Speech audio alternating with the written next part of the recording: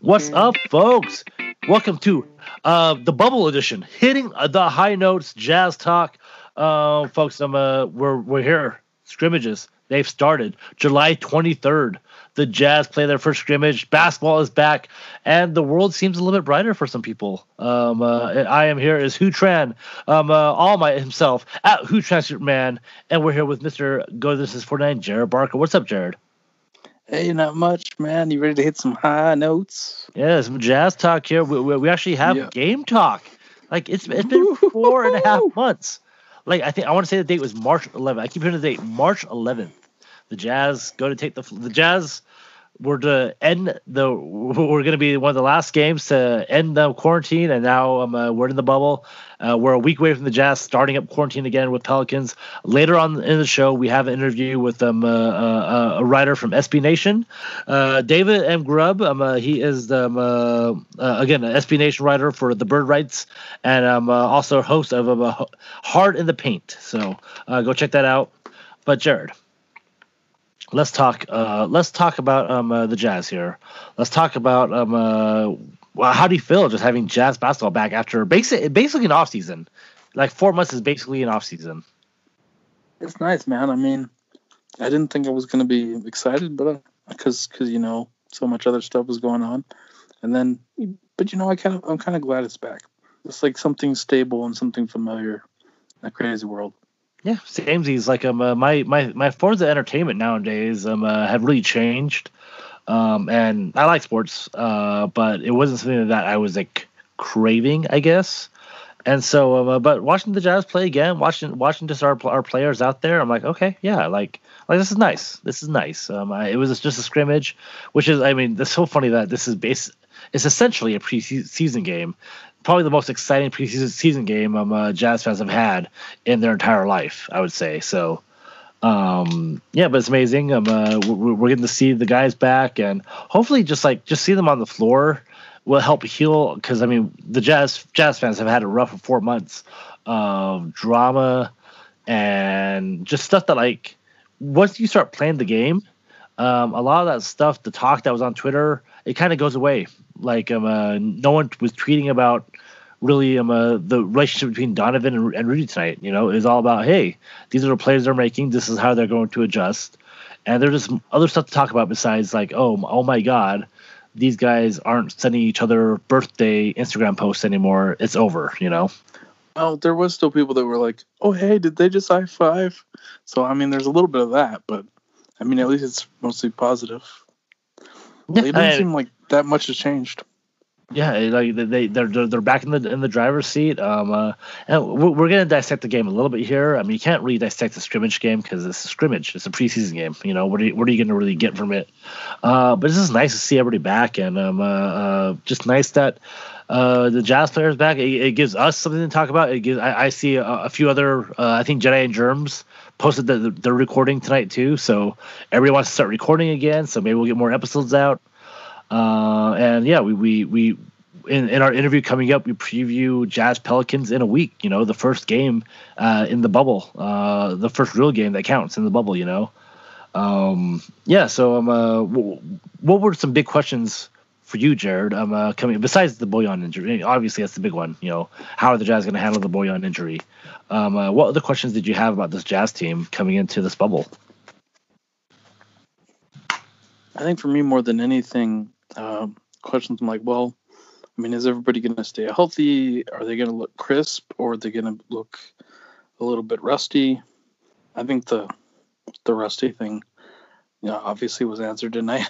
I mean, it is just a scrimmage, but at the same time, it's like there's visible. There were struggles, like shooting struggles, all kinds of struggles. Yeah, I wanted to see some. I just want to see the Jazz offense. I want to see Mad Scientist's offense and see if the Jazz can, put the ball in the hands of people that need to be put in there. And yeah, it is crazy.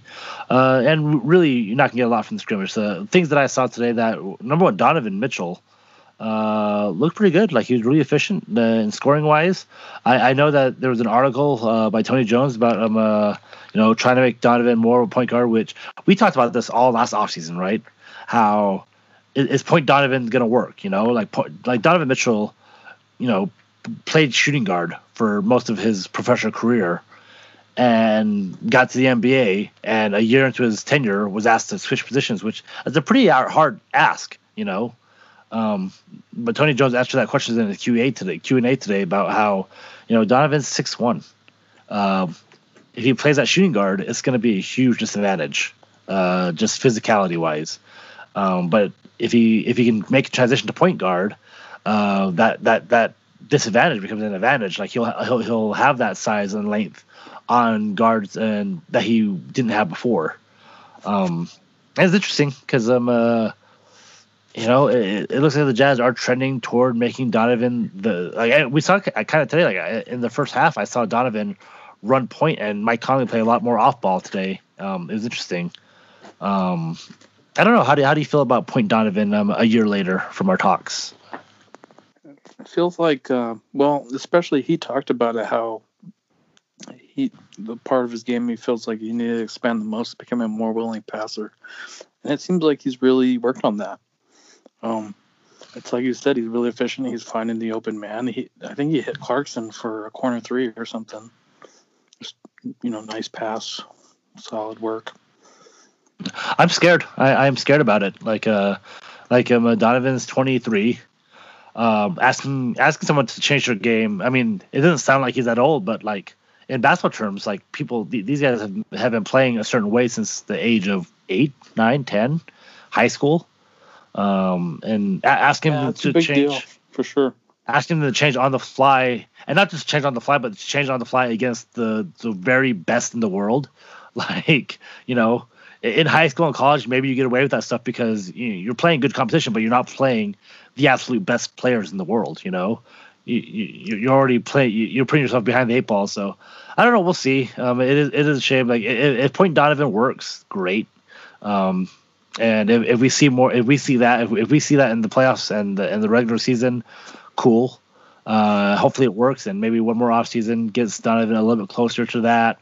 And then maybe the Jazz can start building their team in a different way in the next couple of years. But who knows? It's going to be. It's hard to say what's going to happen, honestly.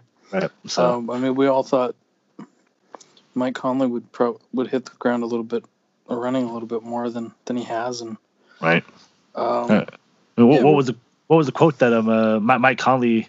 I can't remember if Sarah Todd wrote about it or Tony, about how Mike Conley said like his first practice here, he hadn't thrown a lob in like years. He didn't know how to throw lobs because he hadn't done it in Memphis for such a long time. Right, that's true. I forgot about that. Yeah, cool. and so like it's just weird because like the Jazz are rebuilding right now on the fly, not with just the injury, but like really the Jazz all year it feels like has had some sort of like weird chemistry issue, just trying to like. Not just like on, in personality chemistry, but injuries. It was Mike Conley. Now it's Bojan. It's hard for the Jazz to get that traction when you don't have your full complement of players. Agreed. All right, and so again, I feel like I'm a broken record, not pulling anything from the scrimmage, but another interesting thing that stood out to me. So Jazz got down pretty big in the first half.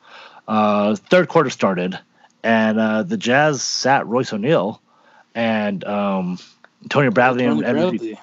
I think I brought this up. I don't remember who I brought it up with, and I said, oh, maybe we'll see Bradley and Gobert minutes together because Bojan's out. You have to experiment somewhere, and I remember someone saying like it's probably not a good idea for that to happen, and there was a few people on Twitter today that beat writers for the Jazz who said, wow, they're putting that out there. Just don't see that happening against really good good teams. And I wonder why. Well, it was the Suns.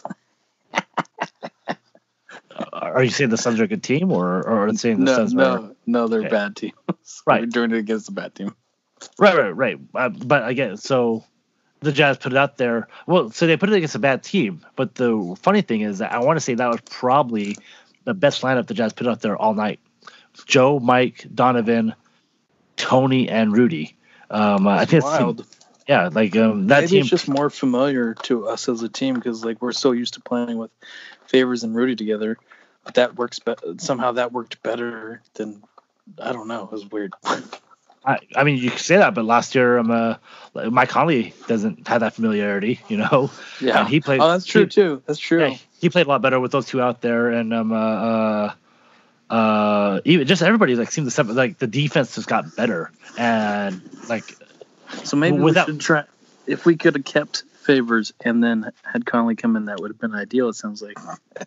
Yep, and no Boyan. I mean, it could have been. I know there was a lot of people on Twitter who had gave those sentiments. Like they wished that the Jazz had kept Favors and maybe just Conley shooting at the point guard. Yeah. But we did see some problems though with the so this is the same problems that Favors and Gobert lineup caused. Is that space on offense is just a lot tighter. Because I don't know how much of the game you saw, but there were 2 Tony Bradley threes that we saw from the corner today, and every time he threw it up, I went ugh. They were wide open, they were wide open threes, and it might have been how the play was designed. Because he was wide open. They broke down the defense. They left Tony Bradley wide open in the corner, which teams should do. But the thing is that Tony Bradley was just not close on them. And I know that I think Tony Jones wrote that he hit those in practices. He practices them all the time. Yeah. We all know that practice shots and game shots are different things. Really They're different shots, yeah. And so I get that he practices them, but unless he's hitting 100 out of 100, and I'm not joking. Well, he was up until that point. He was hitting. Well, he was 100%, I should say. Well, I know because I always heard the story about Andre Agassi, how he would practice. He would serve 100 times or something like that. He would make sure he would make 100 perfect serves before quitting for the day, every day. And I'm like, I thought that was crazy. I heard that in college, Dude, that is crazy. Right. And so but then again, that's Andre Agassi is one of the best tennis players in the world, right? And so it makes sense. I'm sure Stephen Curry has a thing where he has to hit so many shots, and if he misses one, he starts over. Kyle Korver, those guys, the guys who are great shooters, they don't just say in practice if we hit 90% of our shots, we're good. I assume that most of them wide open could hit 99% of the shots. So I heard the story Greg Ostertag could hit 3-pointers, he just never could take them because game shots are different. And so I don't know. I get that Tony Bradley is probably practicing and probably does hit a good clip of those corner threes in practice, but in the NBA, you can't just be good. You have to be great, you have to be excellent. And I think just being okay, barely above average at corner threes in practice is probably not a shot that you want to take or put in your repertoire. So it causes a problem. It caused a problem for the Jazz on offense because we talk about Rudy has that space there in the paint. Now you have Tony Bradley or Derek Favors last year in the same area, and then you have Donovan Mitchell who operates best. Donovan hit some great shots today, but if you take away that paint for him, that it gets the defense is just tighter on Donovan. So yeah, I don't know. Right. I don't know. It was weird. I watched that Bradley Gobert lineup intently. I was like, oh, I want to see what's happening here, and it just seemed like the defense stepped up, and offensively they scored. It just Mike Conley turned it up, and I don't know. Maybe it'll work. Maybe we're all naysaying this for nothing because it was. I want to say I don't look at the plus minus, but I would venture to guess it was the best plus minus a lineup we had out there that wasn't garbage time or fourth quarter, I guess. Oh, folks are loving how Niang was shooting tonight too. They're like, he's going to help fill that scoring void. Yeah, I mean, Niang has been a good catch and shoot 3-point shooter for the Jazz all year. I don't think he did anything completely different. He just, when he was open, he took a shot. Unlike Joe Ingles, but Yeah, I noticed that from Joe. He was still hesitant. I'm like, just take that 3-and-3, man. Just take it. Well, and some people were on Twitter going, "Oh, why is Joe not taking it?" I'm like, hasn't Joe Like, when is Joe ever taking an open three? Yeah, right. You're like he only takes those half of the time. The other half he'll I feel like keep I've been looking for saying something this. else. I feel like I've been saying this for like two and a half seasons now about Joe passing up open threes all the time. So I don't know. So he had the yips. Seems like a regular occurrence with him. I don't know why. Like, he's talked about it. He's a pass first guy. Like, he's always looking to pump fake and then pass, but it just it has to be like you have to like Don has to learn how to be a point guard. Joe has to learn that, hey, the best thing for the team right now is pump fake your defender. You're playing 5-on-4. You're wide open. You're not going to pass to a better shot than that. So it's one of the things that you have to learn. Like, hey, this is the best. I'm sure he gets off on like making a great assist. I'm sure he gets really excited about that, but he still has to hit those wide open threes because like he pumps players out of their shoes all the time. So yeah, it's just crazy. Yeah, he would be 10 times the player Duncan Robinson was if he would just take the threes more. You're on your Joe Ingles, Duncan Robinson kick on Twitter, I see. Yeah. Well, it's all just funny, because it's also because Duncan Robinson's like I watched Joe Ingles' game and it's like blah blah blah. I'm emulating Joe Ingles. I'm like, oh yeah, American Joe Ingles there. I was gonna say last thing I thought was interesting. We didn't see very much Moutier in the first half. I don't know if we saw him at all, but maybe near the end of the second we may have saw him. But we talked about on the last podcast, right? How we thought Moutier was going to be the one guy that was going to be go from end of not on rotation to rotation guy, which makes the Jazz really small. Like if you're running the Joe Ingles at the 4 and a combination of Moutier, Mitchell, Conley, and Clarkson. Oh, look at all that alliteration. It's gonna be hard defensively for the Jazz. But Moutier shows he played really well. He played pretty well. I don't want to overhype it. He played well for Emmanuel Moutier. Yeah, I don't know. Like, I think he played just fine. He played like a backup point. He played like a very high end backup point guard, I guess. So I was like, all right, cool. Well, we just don't need it. We don't need that really right now. The Jazz have Clarkson, Mitchell, and Conley, and I just don't think putting Moutier in there. I just think that it's going to hurt on the defensive end because. Go ahead. Oh, I'm just starting to think that what we're missing is a defensive wing player. It's like that's what we need to fill in the gap. Yeah, like I'm just because it's just the height issue. Like when you put Conley and Mitchell back there, you have two guys who are 6'1", and it's just kind of. Like we talk about this with David coming up in our interview. Like they got Lonzo and Drew Holiday, who are not just taller but have really long wingspans too. So it's just hard. And they're both really strong too. A lot of teams have those guys that are just have the height and have some physicality to them. The Blazers, the Mavericks. You're gonna face a lot of teams where you're undersized, and I think that's the big problem for the Jazz. Perimeter defense wise, like the Jazz don't have any size to match up with. You have Rudy Gobert, and then your power forward is 6'4".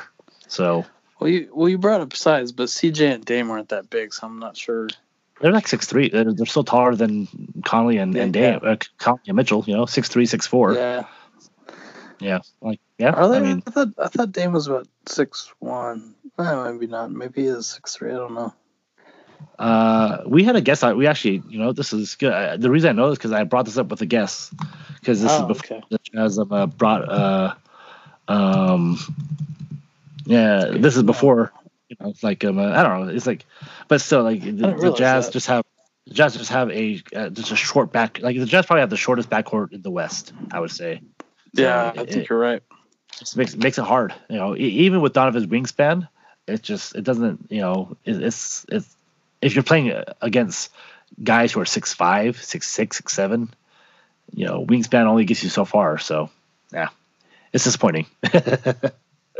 But well, anything else you want to talk about? We had two more Jazz scrimmages. Saturday, the 25th, Monday, the 27th, I believe, and then the Jazz play again next Thursday. We're recording this on a Thursday night. So, anything yet you're hoping to see? I mean, I know the Jazz lost, and nobody really cares that much, but it's a little concerning to see that they let the Suns just kind of hit layups on them over and over and over again. Like the Suns didn't look rusty at all. And that's without Ricky Rubio. Wait. What about Ricky Rubio? Ricky Rubio, what? No, I mean the Suns didn't have Ricky Rubio. They're a worse team without Ricky Rubio. So yeah, I mean, it's true. They just ran it on the Jazz over and over and over again. So yeah, our defense was suspect.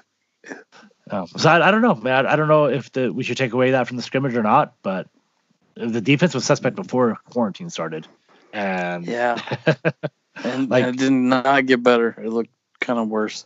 The Jazz bread and butter has always been defense, and it looks like they're gonna have to get a new meal plan or something. So, well, we had too much. The Jazz had too much. Those COVID meals plans are killing them. These are world class athletes. I would love those meals. Like, look at those meals from the meal plan. Like, God, they look really good. So, yeah, I don't have any problem with the meals either. All right, well, Jared, you know what? Let's take a break. We'll come back. We're going to talk to our guest. We're going to talk about Jazz Pelicans. We have a lot of Derek Favors talk coming up. So, stay tuned. Hitting the High Notes is an Unwrapped sports partner podcast.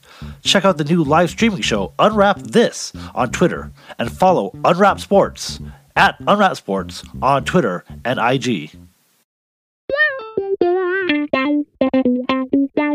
We're doing an interview here with Mr. David Grubb. He's the host of Hard in the Paint with David Grubb. Named right in the title, very easy. What's up, David? How are you doing? I'm doing well. Good. And you also write for thebirdrights.com, which is, I think, a great, obviously pun. You write for the Pelicans, SB Nation. Right. And we brought you on because we're recording this 1 week before the official start of the bubble life or not just the bubble life, but the bubble games when they start to count the games. How excited are you to see even scrimmage basketball back on the airwaves? It's a conflicted feeling because on the one hand, I love basketball. This is my passion. Out of all the sports that I cover, basketball is the one that's closest to me. But on the other hand, I'm still worried about the health and safety of the players. So I try to, while the games are on, I'm trying to be professional and watch them and analyze them. And at the same time, I'm just hoping for the best possible outcome. Yeah, I mean, and I'll be honest, like, I've missed basketball, but there's so much stuff going on that sports was not going to be a distraction for me. I was just like, I missed it, but I didn't feel like I really needed it to come back. I wanted to get some other stuff in life and this pandemic over with. And but like watching the game today, I'm like, I know it was a scrimmage, and Jared and I will talk about how it's basically a preseason, but like this is the most exciting preseason game we've had in a long time. But yeah, so let's get into it. So let's start with the Pelicans. What was your last article that you wrote for the Bird Rights? Last night, I covered a recap of the game from last night with the Pels.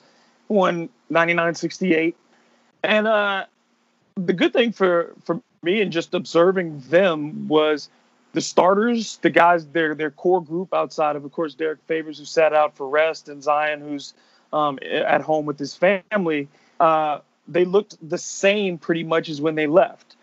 And so that's the most encouraging thing. They competed on the defensive end, and nobody got hurt. So that's really what you're looking for out of your first exhibition game. I think this team is together. The Pelicans have a great chemistry. This is a group that came in raving about each other, and they continue to hang around each other very closely. And they have a great set of veterans who have all been to the playoffs and are just, I think, are the perfect kind of veterans in this situation where it's going to take a lot of focus. It's going to take a great deal of maturity to make it through this experience. On this podcast, you ever watched the little show Pee Wee's Playhouse, right? Oh, of course. And Pee Wee would always say the secret word of the day. Yes. We just have a running joke here. Like for Jared, the secret word is always Derek Favors. I love Derek Favors. I love Derek Favors. We don't make Pee Wee's Playhouse references usually, though. That's kind of out of left field. No, I mean, but it's a reference. It's pop culture, right? Everybody knows Pee Wee's Playhouse. Yeah, everybody does, pretty much, except for the kids. Like if we have any teenage listeners, they'll be like, Pee Wee. They have no idea who that is. Yeah. Well, our demographic is the 28 to 35 year olds. So, I will say, so David, you did mention Derek Favors, and you mentioned how you love Derek Favors fan. Yes. Great. We'll talk to we love. I mean, Jared is a huge fan of Derek Favors. He's talked about him. I think Jared actually stalked him for a while. But Not obviously, true. But I do know somebody that stalked him. Well, they didn't stalk him. They actually got but they did get his home address, which sounded stalkerish. I was like, that's kind of stalkerish. Why you look up his home address? Let Derek be. I'm not gonna throw my buddy's wife under the bus. No, they just. Yeah. Jared just wants to bring that up to say that he number one, living in a roller rink apparently, and number two, that he knows somebody who knows somebody who knows somebody that knows Derek Favors. So, or knows very sketchy people who can track down. So it's not that they knew him. I mean, they just saw him at like a fast food restaurant, and so followed him home. She'd realized that he had moved to Bountiful, and then she looked him up because she worked for the city. Oh boy, that's a misuse of powers. Now we're narrowing it down. Jobs, yeah. But David, so Derek Favors was traded to the Pelicans this offseason. I know he's been off and on because of injury and rest, and he sort of has like he obviously said he set out for rest today or yesterday, excuse me. How do you see Derek Favors fitting with this Pelicans team next to Zion, next to with the core that you have? I think right now he's the most important player on the team. When he played 20 minutes, the Pelicans were 2 games over 500. There's only one other player on the roster that had a 500 record or better with, and that was Zion Williamson. And they were only 10-9 with Zion. They were 19-17 when Favors played 20 minutes. And a lot of those games that he played 20 minutes was when he was, dealing with the back injury, and was not himself. But considering that, the last 36 games of the season, the Pelicans go 22-14. The last 20 games of the season, their defensive efficiency was 91.9. The only team was better than them was the Milwaukee Bucks, and all of that was due to the return of Derek Favors. Like his on-offs defensively were just such a huge swing, and it's not. And I think people a lot of times get confused when you talk about rim protectors. If you're looking at shot block numbers, and Derek is a good shot blocker. He's not a great one. He's a good shot blocker, but he is a great rim protector. People don't get to the basket on him. And that's the thing that is so crucial, because when you have two guards like Drew Holiday and Lonzo Ball who can defend, then they funnel that, those opposing guards towards Derek, and he's hard to score on. He always has been. Even when Rudy was off the floor last year in Utah, Derek put up incredibly efficient defensive numbers. And this is a dude who's played out of position for most of his career. So I think that he is the linchpin. And if the Pelicans are going to have any success, if they're going to make the playoffs, if they're going to have a decent shot of trying to get an upset in the first round, Derek Favors has to be able to play 25 to 30 minutes a night. What do you think, Jared? Well, I think that's interesting because I've repeatedly heard from folks that the Pelicans don't think he's a long-term answer for them. That's not what you hear here. Yeah, really? I mean, that's interesting. Because you look at him, the biggest thing people talk about is the financial hurdle because of the amount of money that his contract had this year. But look at the NBA market now. Okay, Yeah. so Oh yeah. if let's say you're not taking Derek for 5 years down the road. Bro. No, that's not why You guys he's there. aren't you guys grooming? What's his name? Wasn't it? Jackson Hayes, Hayes? maybe. Okay. All right. I don't. Jackson has a long ways to go. This kid just played 2 years of organized ball. Gotcha. But when you look at the next 2 to 3 years, Mm-hmm. Derek is coming up on the age 30. So Right. you get him at 30, do a 2+1 Right. at a reasonable deal. What other teams are in position to make the jump that the Pelicans are that need him? Yeah, That need his particular set of I skills. don't think there are. I agree with you on that. Where's he going to go? Denver? Portland? No, not back to Utah. You know what I'm saying? He's not going to Minnesota. We've David, heard rumblings, well, but David, we finish don't your know. point real quick. It's all conditional. David, finish your point first, real quick. Yeah, So for sure. I'm saying, that market is limited, and I think he really enjoys being here. I mean, the team, David Griffin won't stop gushing about him. Alvin Gentry won't stop gushing about him. Every time we talk about the defense with his teammates, whether it's in a practice session or even in the bubble now, when you bring up Derek Favors' name, they say everything changed when he came back. Yeah, I got a bone to pick with Alvin Gentry though, because I felt like he hasn't used him as well as he should. It was his back. It was his back. Okay. I hope so. He was literally like I hope so. when we saw Derek and we would talk to him after practice, a lot of it was, man, you could see it. He That's couldn't awesome. run. You guys have like full on media access over at Bird Rights. That's awesome. Oh yeah, I've been beat reporter for Pelicans for 6 years. That's So- freaking great, man. So I mean, Derek is one of those guys. We saw him work on his outside shot, but nobody's. When we talked to Alvin, he'd be like, "I don't need him to shoot threes," and they don't because the Pelicans 'cause was they top do have 5 in some- attempts, makes, Yeah, you guys- and percentage.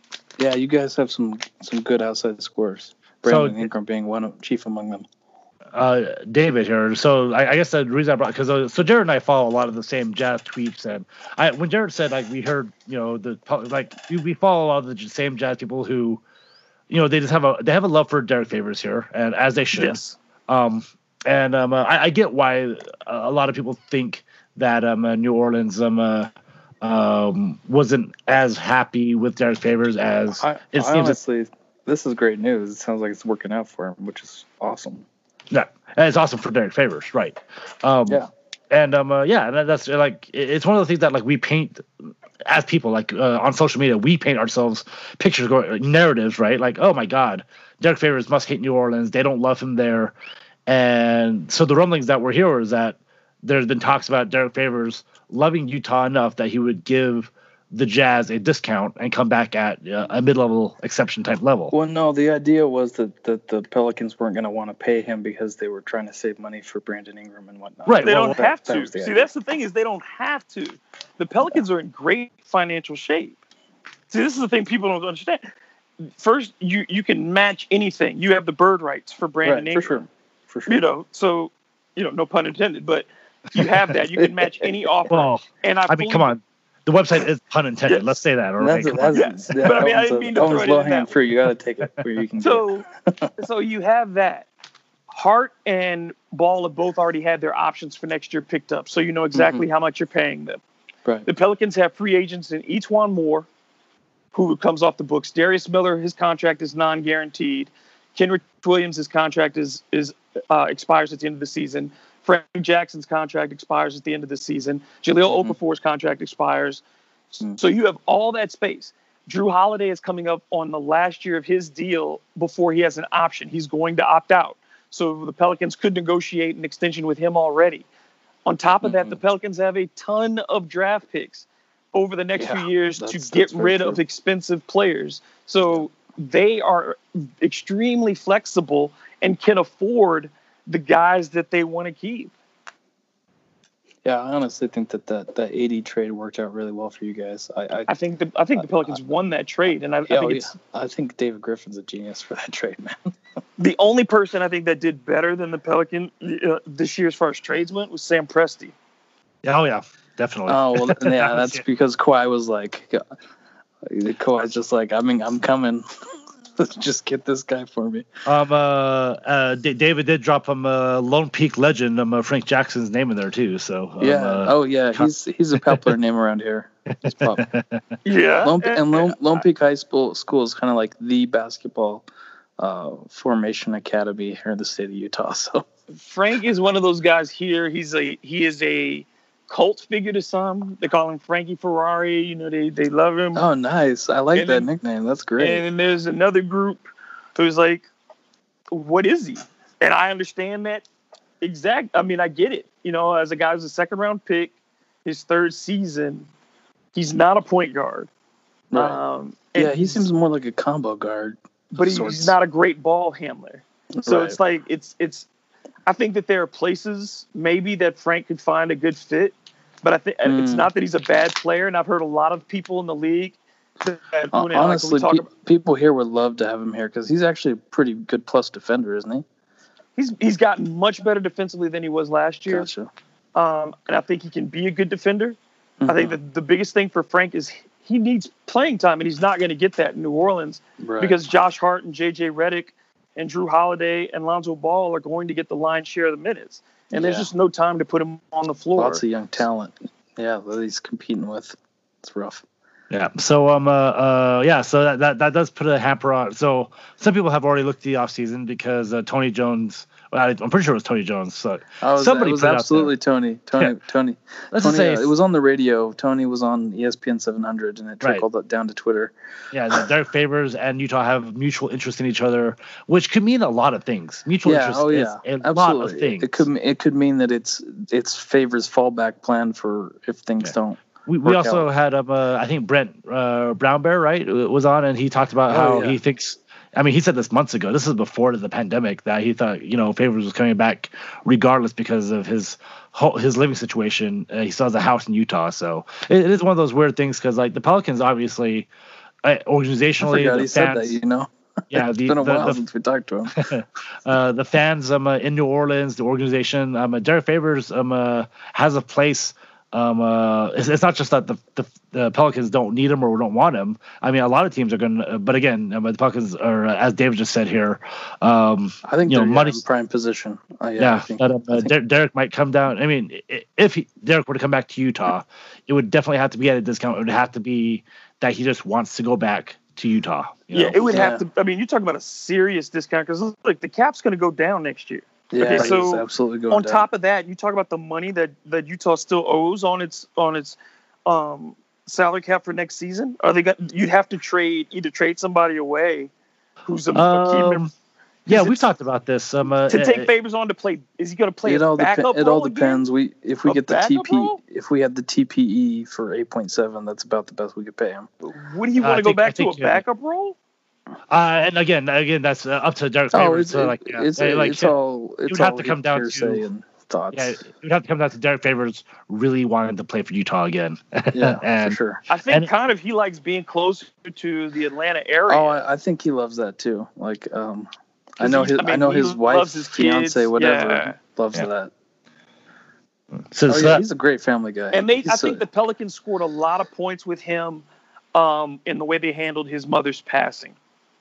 Allowing him that was classy. Time I think that was classy by the organization. They said, come back whenever you're ready. And even when he came back to the team, there were about 3 more games that he just sat on the sideline because he just wasn't ready. And for them to do that for him, I thought was an exceptional thing.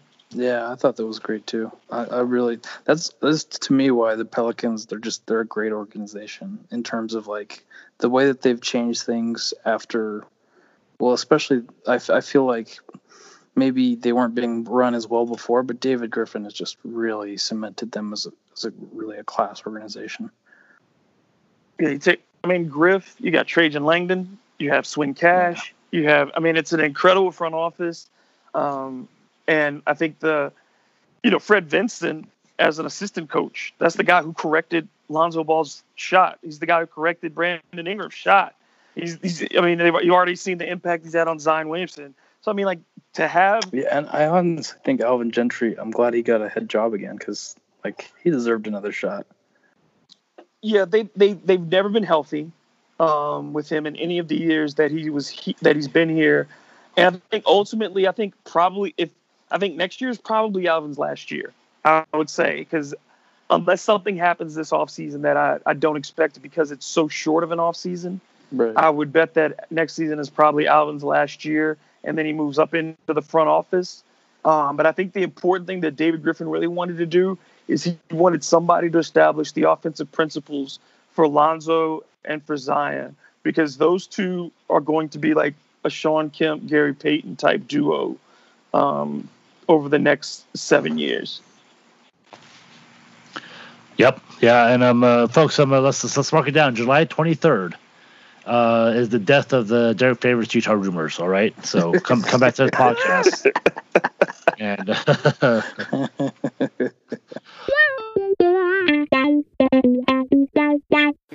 thanks for listening to this episode. Also, thanks to our Utah sponsors, the Off-Broadway Theater in downtown Salt Lake and the Great Room Escape in Layton, Utah. If you have a second, please leave us a 5-star review on Apple Podcasts and all other podcast platforms. It helps us podcast out, and we will enter all written 5-star reviews into a drawing for free tickets to either the Off-Broadway Theater or the Great Room Escape. Just write a 5-star review, and you'll be entered to win.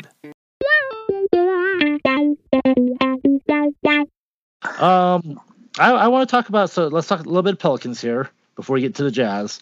I want to talk Zion return and like what the ETA we'll is get on that. So let's That's get that my big one. But we have no idea. The Pelicans issued a statement essentially that they've been in contact with him. They still don't know what date he plans to return, but he is taking tests every day. And when he does return, he has to go through the 4-day protocol for the NBA. So that means that he'd have to get back by Sunday.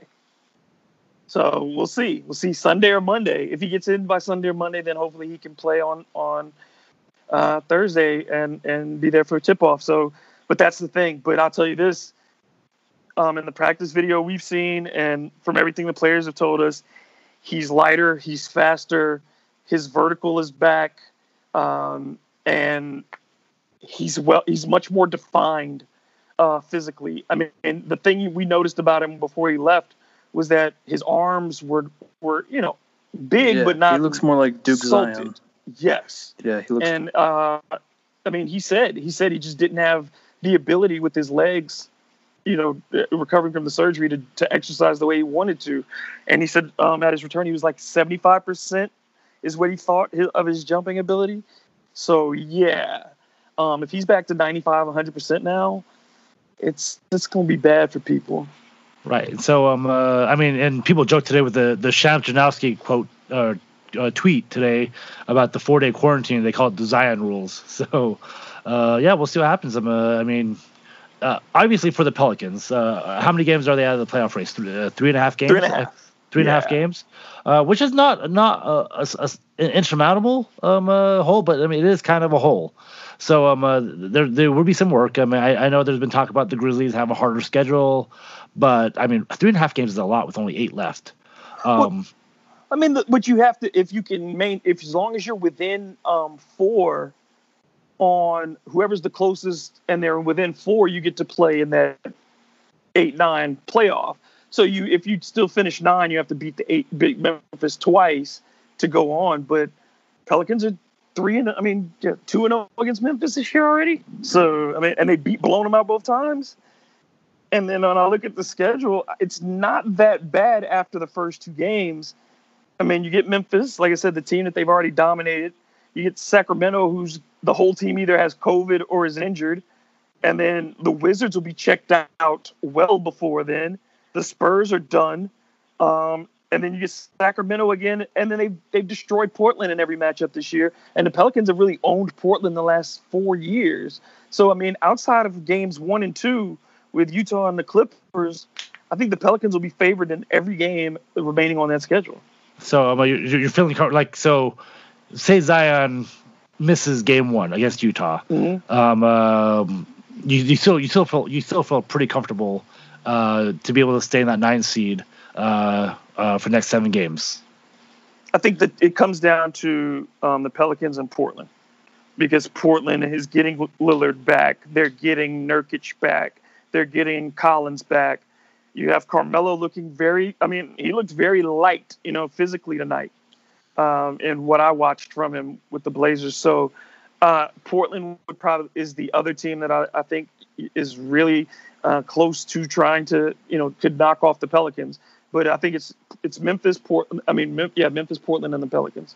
Yeah, I'll say this: these professional athletes are very impressive because they had 4 months of quarantine and it all came back looking leaner, bigger, stronger. I had 4 months of quarantine and I feel pretty awful. So physically, at least, mentally, I feel great. Like I'm way more out of shape. So the quarantine started. Let's say I was like in shape before, but let's just say I'm even more out of shape than I was back in March. So. No, me neither. But yeah, I was a different person in March. Yeah. So let's talk about the Jazz Pelicans real quick here. Mm-hmm. What do you think the Jazz can do to give the Pelicans fit in that first game back? Well, the 3 matchups they had during the season were really close. I think that settled by like an average of 5 points per game. The one overtime game, and then the one. The disputed, right. And then you had one that was just, where Bojan Bogdanović just went nuts. He had 31 points but he didn't get a rebound, and I don't think he had an assist that night. He didn't get a rebound, assist, block, or steal. Yeah, so it was 31 and zeros, but they couldn't stop him. So they were really competitive games all around. And the matchups, to me, I'll look at this and I say, Mike Conley missed 2 of those games. Drew Holiday missed 2 of those games. Zion Williamson missed all 3 of those games. And I think these 2 teams are very similar in a lot of ways, but missing Bogdanović is a big loss for Utah. The Pelicans have trouble defending long wing players, and Bogdanović is a fearless scorer. And Donovan Mitchell took almost 30 shots a game in those games against the Pelicans. If he's got to replace Bogdanović's shots too, I think that's going to be difficult.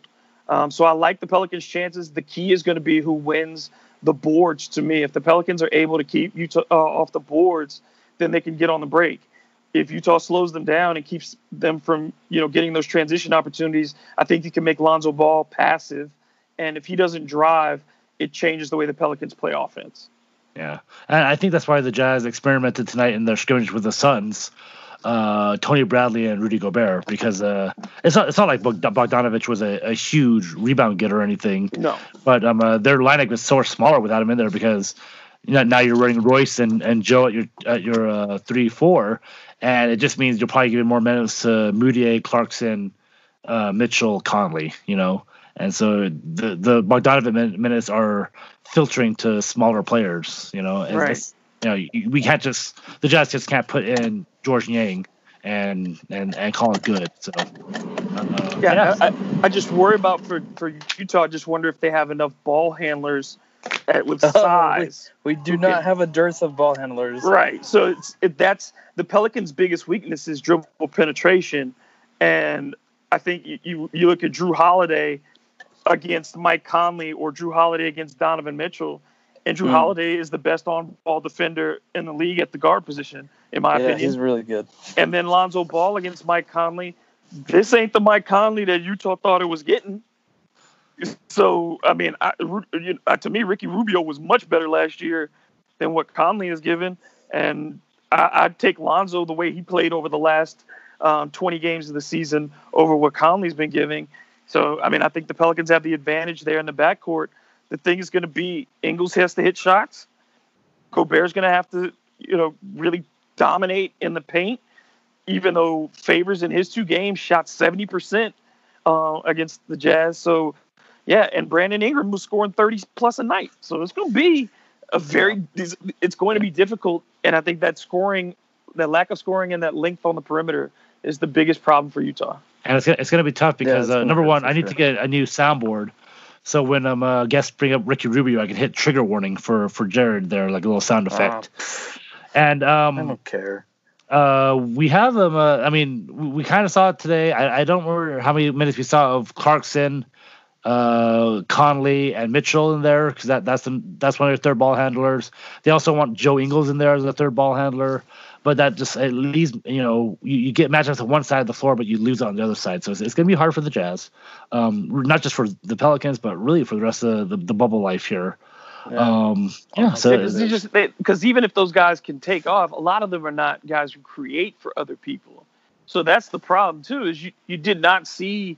I think when you looked at the exhibition tonight, and you don't ever try to take too much from an exhibition, especially in a situation like this. But the things that have to bother you if you're Utah is that you gave up less than 30% shooting from three, and your opponent still shot better than 50% from the floor. So defensively, that means you're giving up a lot of easy buckets, and you weren't winning the battle on the glass. And that's an effort issue. And then the second thing is you look offensively, you didn't get a lot of assists on the made baskets you did have. Yeah, Jazz defense has been a problem up and down this year. It's been hard. I mean, and it sucks because it's anchored by Rudy Gobert, so it looks bad on Rudy Gobert. But it's really been on our perimeter guys, man. Yeah, it's been a lot more guard play, and but it is what it is. So let's get into playoffs before we let David go. So David, like we mentioned earlier, feel pretty confident that the Pelicans, if they just handle their business, they can get into the playoffs. But that's waiting for them on the other end is a first round matchup against presumably the Lakers.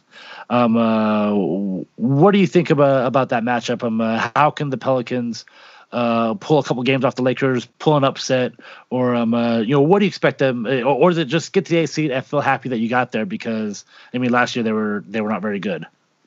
I would say, especially if it's either, I would give both Portland and the Pelicans a puncher's shot against the Lakers, because they now have the things that attack what the Lakers' biggest weaknesses are.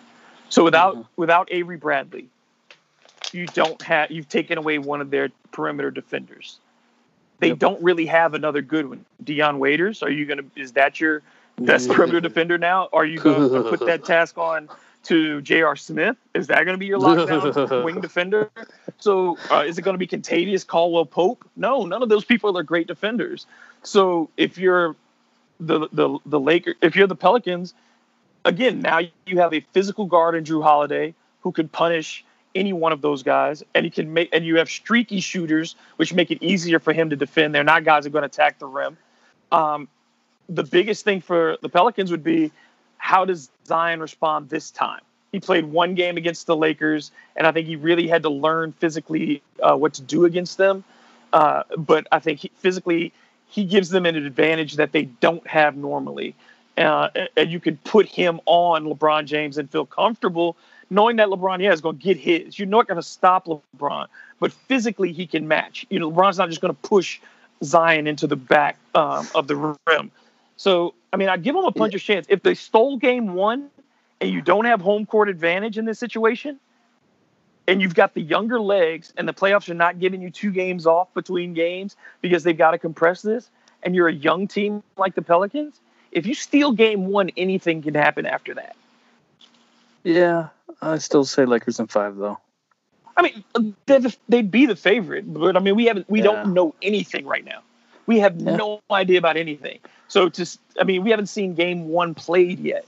You know what I mean? So who's going to go home? Somebody may go home. Somebody may blow out a knee or pull a hamstring just because of the layoff. To any bet that you would put down, I mean, it'd be throwing a dart at a board. Because what are the matchups? Look at how fluid the West is from 2 to 6. The only 2 teams that are locked in are the Lakers because they're 5 games up on the 2 spot, and the Mavericks because they can't move down, they can't move up. But 2 through 6, any of those teams could fall from 2 through 6 or rise from 2 through 6. And matchups are going to be huge. There's no home court advantage now. So that changes everything. There's no travel days. That changes everything. Playoffs are completely different now.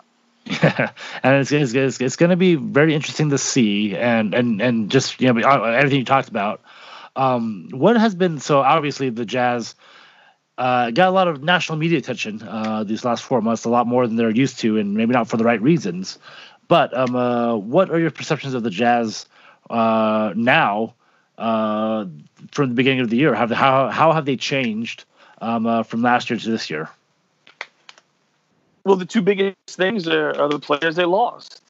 In giving up Favors the interior defense certainly changed, and then it has not worked out as well as people thought with Mike Conley. I mean, so those two things had a dramatic difference, and I think Donovan Mitchell has not improved to the level of making his game complete as quickly as people may have thought it would. He still has these very streaky stretches.